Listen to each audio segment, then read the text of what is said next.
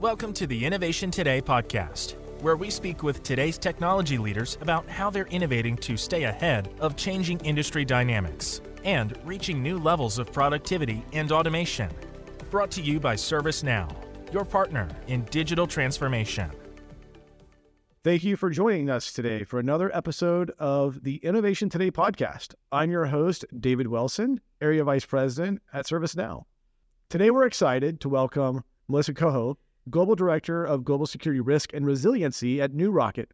Welcome, Melissa. Thank you so much. Happy to be here. Melissa, could you give us a little insight to your background, specifically around the area of risk that we're going to talk about today? Sure. So I have been working in the risk and resilience industry as well as the security industry for the last 9 years. Prior to that, I worked for several global banks, working in IT disaster recovery, business continuity management, as well as handling IT risk management and being actually the recipient of IT risk management as more regulations came in, which gives me a unique perspective on people who are experiencing risk management, because I can actually show some empathy and try and help make that process smoother, because I know how it can feel sometimes. You felt their pain? Yes, many times. Great. So as we go in through this, we're going to talk a lot about risk, a lot about business continuity management. Thank you for your introduction, your background. I think that's going to resonate with our listeners today. How does IRM tie to business continuity management and operational resiliency? So I look at IRM, business continuity management, and operational resilience as actually being like the outcome or the result, or wanting to achieve the same outcome and result, which is that organizations need to be able to be resilient in the condition or in the case of adverse events. It's essentially for any organization that exists for any period of time of any length, it's inevitable that something's going to threaten their ability to do business, and they all have to be resilient when it does. So business continuity is giving you the ability to respond when something has gone wrong. Operational resilience gives you insight into where you should focus your time so that you can avoid things going wrong. And integrated risk management gives you the opportunity to predict if something's going wrong and giving you the ability to start to look forward. Gotcha. And as you think about your body of experience, what are some of those customer examples that you've seen where things have gone well or things maybe have not gone well? So I think it's been really interesting because watching risk management evolve over the last, say, 8-ish years, it's been a very interesting experience to watch how it's changed over time. A lot of the time when we were talking with clients earlier on, everybody had a really strong idea, this is how it must be done for my company. And we had a lot of sort of special snowflakes is more or less the right word, but I don't necessarily want to make it sound like it's a negative thing or a derogatory, because everybody was unique because risk management was still evolving. Now what we're starting to see is organizations begin to become more consistent in how they manage risk, as well as starting to think a bit more about why they manage risk, which again goes back to that idea that you need to be resilient, which means you need to know what could impact you so you can put your money where it belongs and where it will do the most good. And do you see differences between like organizational size, geographies, industries? Absolutely. Yeah. How does that come across? I would say the financial industry probably experiences or has the most maturity in the form of risk management, simply because they've been highly regulated for so long, and therefore they have been required to have risk management programs, business continuity programs for longer. When you're talking about a larger organization, you often have more team members who are able to dedicate more time, and they have a stronger idea on what they want to do, and they need a little bit more support on what's the best way to do it in ServiceNow. While when you're working with smaller organizations, they tend to be a little bit less, like they want to have more advice on what they need to do and how they should be going forward, and being given more prescriptive information on how to be successful. And they tend to have less fierce or strong ideas on how exactly they have to do things. So stronger ideas on how they have to do things. When you think about organizations and their approach, are there some lessons learned based on your body of experience where they should focus?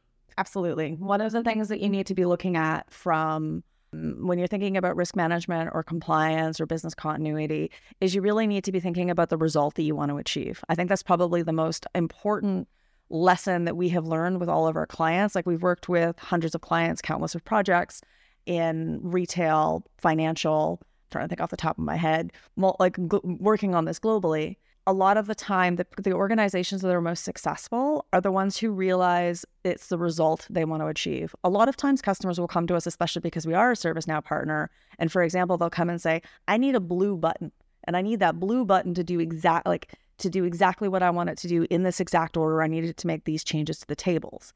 The reality is no one actually wants the button. They want what the button can do. And we need to figure out what they want the button to do, because sometimes there's actually a better way of doing it. And that flexibility is what's going to make you more successful. So almost, if I was listening today, I would want to probably take a pause and think about the blue button and figure out the end state of what we want that blue button to do. Right.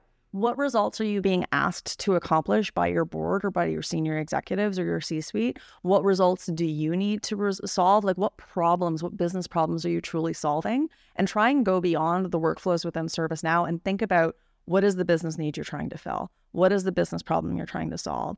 And then work with a partner who is capable and has experience within this industry to come up with the right way to do it versus coming in with very preconceived and possibly very strict ideas on how you want to implement. Because sometimes that means we're not actually using ServiceNow to its best extent. We may be negatively impacting its longevity.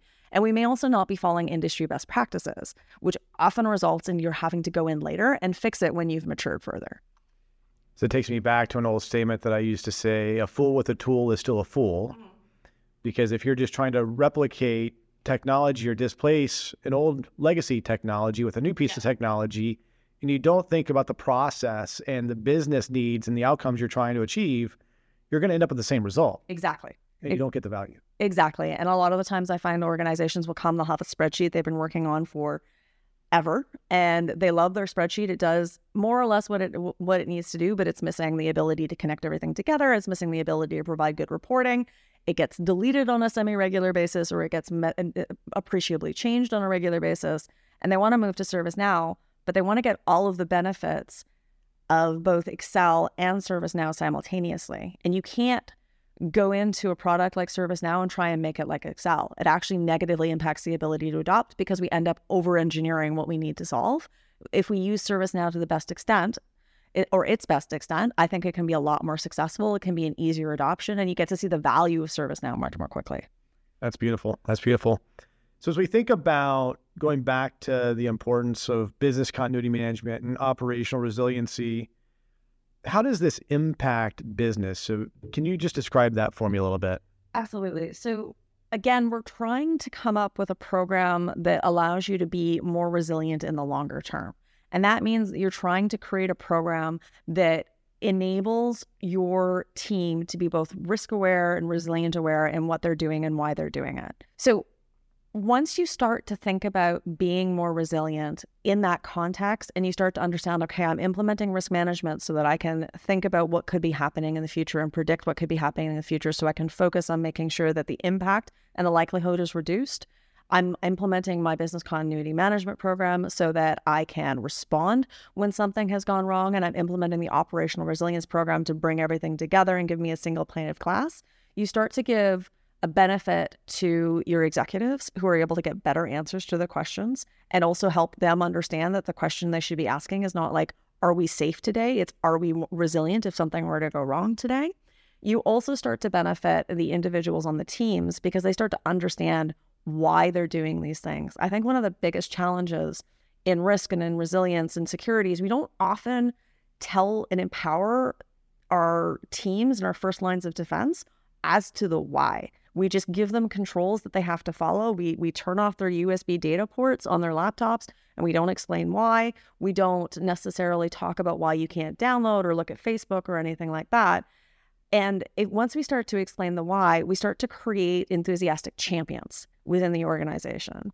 And then you have people who, when they get that email that says click the link, will actually pause and go, if I click this link and this happens to be phishing, this could expose my organization to a malware or to a phishing attempt, or I could lose my credit card or my password information. And they'll start to think about the why rather than trying to do things by rote. And you'll be more successful in the longer run.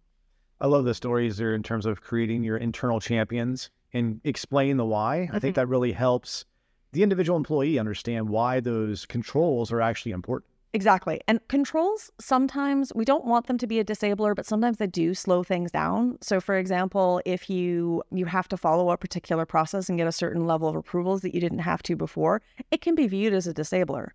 The reality is that we're trying to protect the organization from a negative outcome or an adverse event that's much worse than that slight slowdown that has to happen while you get the approvals. And it starts to help people understand okay, this is inconveniencing to me as an individual, but is benefiting my organization as a whole. Therefore, it's worth that inconvenience. And I can at least understand why and see the value of it so I can become a little bit more enthusiastic about it.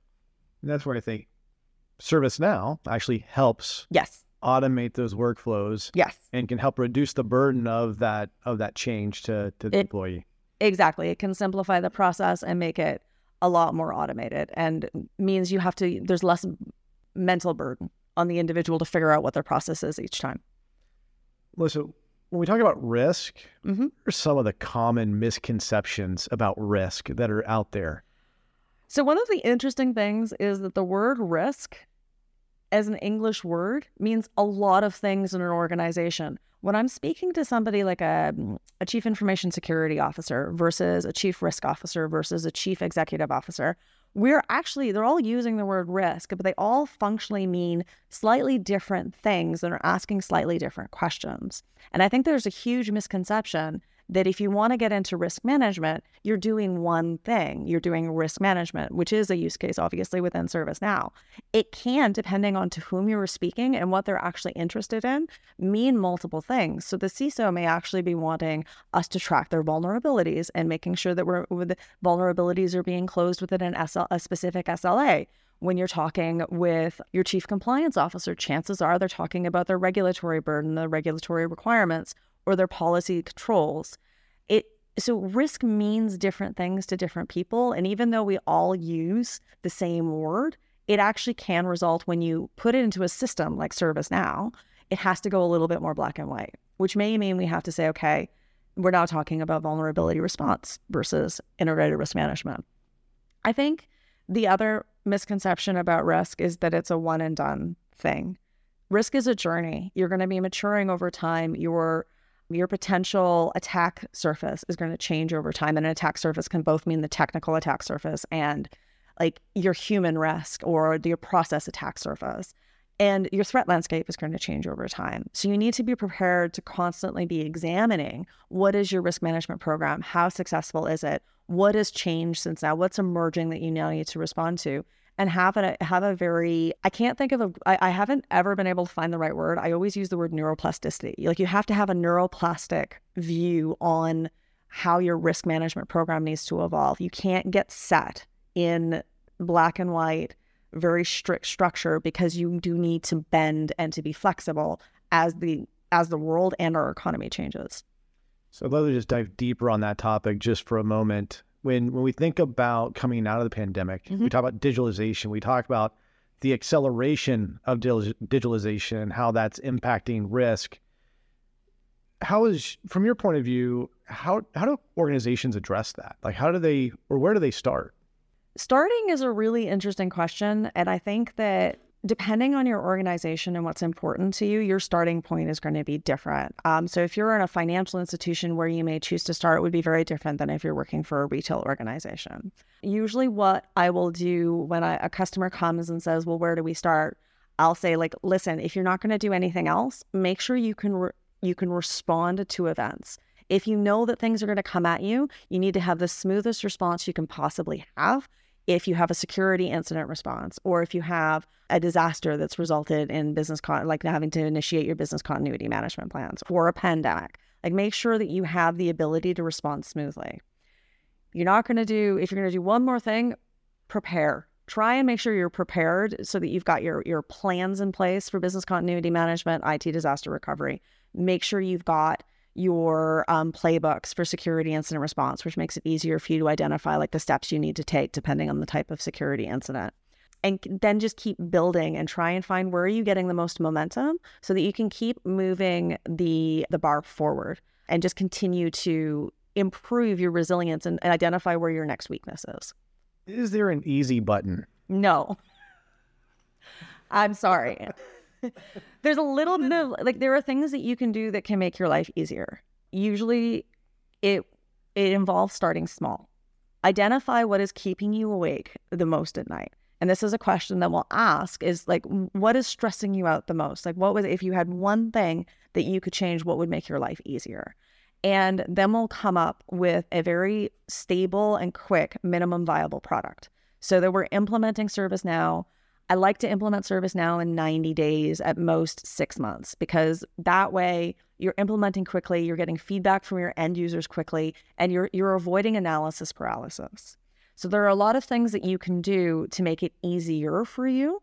It does require thought, and it requires work both on the side of like the organizations that need to implement it and on the partners, because you're really trying to create cultural change. And as much as I wish there was an easy button, I don't think it exists. When we think about the key trends that the listeners, to this podcast should be following or looking for, what are some of those trends? Sure. I'm going to talk a little bit about trends that I'm seeing, and I'm also going to talk a bit about trends that I want to see. One of the trends I'm definitely seeing, and I'm seeing it when I'm speaking with customers, we saw it actually prior to the pandemic, the Bank of England releasing a report saying it's not about business continuity management, it's about operational resilience, is the conversation, trying to organizations, including partners and consultants and practitioners, trying to change the conversation to say, listen, we need to be thinking about being resilient in everything that we do. And that is really an organizational change that goes beyond simply risk management, compliance management, or security management. I'm also starting to see organizations moving more into operationalizing their operations risk management and their enterprise risk management. Prior to this, a lot of organizations could get away with that spreadsheet. But now the burden of like the effort in like human capital to keep that up to date, plus the effort that's required to get the good reports to the board, it's requiring organizations to start to think about moving into tools. And one of the things that I'm really seeing is that organizations are looking and saying, well, I've already got ServiceNow for my technology. I've already got it for my security. It's an easier lift for us to start to bring in our risk management program into ServiceNow, which I think is great because you actually start to feed off of what your technology teams are already doing and be able to give that to your risk teams as information rather than having to follow up via email or meetings or conversations. A couple things I'd like to start to see is I'd like to start to see the idea of resilience being a cultural shift. And it's really about creating a risk-aware culture, a resilient-aware culture. It's about actually creating risk management and resilience management as a art of the nudge, which is really this behavioral economics idea where you're actually encouraging people to do the right thing. It's using the carrot rather than the stick to encourage people to do the right thing. So rather than sending the nasty grams about the fact that you are behind and you haven't implemented your control, it's about encouraging people on the reason why implementing that control makes a big difference. I definitely think artificial intelligence, which I'm sure everybody would love to make sure that I mention on here today, it is coming. I don't think we have enough data yet. I really would love to see us to be at the point where we can start to look at the whole ecosystem of ServiceNow, the whole ecosystem of an environment, and begin to identify where the emerging risk trends may be, and doing it in a way that takes the human out of it. Because often what we'll see is that when a human is looking at something that might be a risk, but if exposing that risk might expose that person to, for example, judgment or possibly having bonuses taken away or possibly being asked, like, why did you let this go on for so long? They won't do it. And that's when a lot of the bigger challenges that we have seen happen have occurred. So if we're thinking about some of the things that have been happening in the banking industry, some of the things that may have happened in the banking industry in the past, people could have spoken up, but they were incented not to. And we need to start to find a way to have technology speak up loudly enough that you can't ignore it. And it gets to the right person who can actually go, oh, this is really bad. We need to fix this.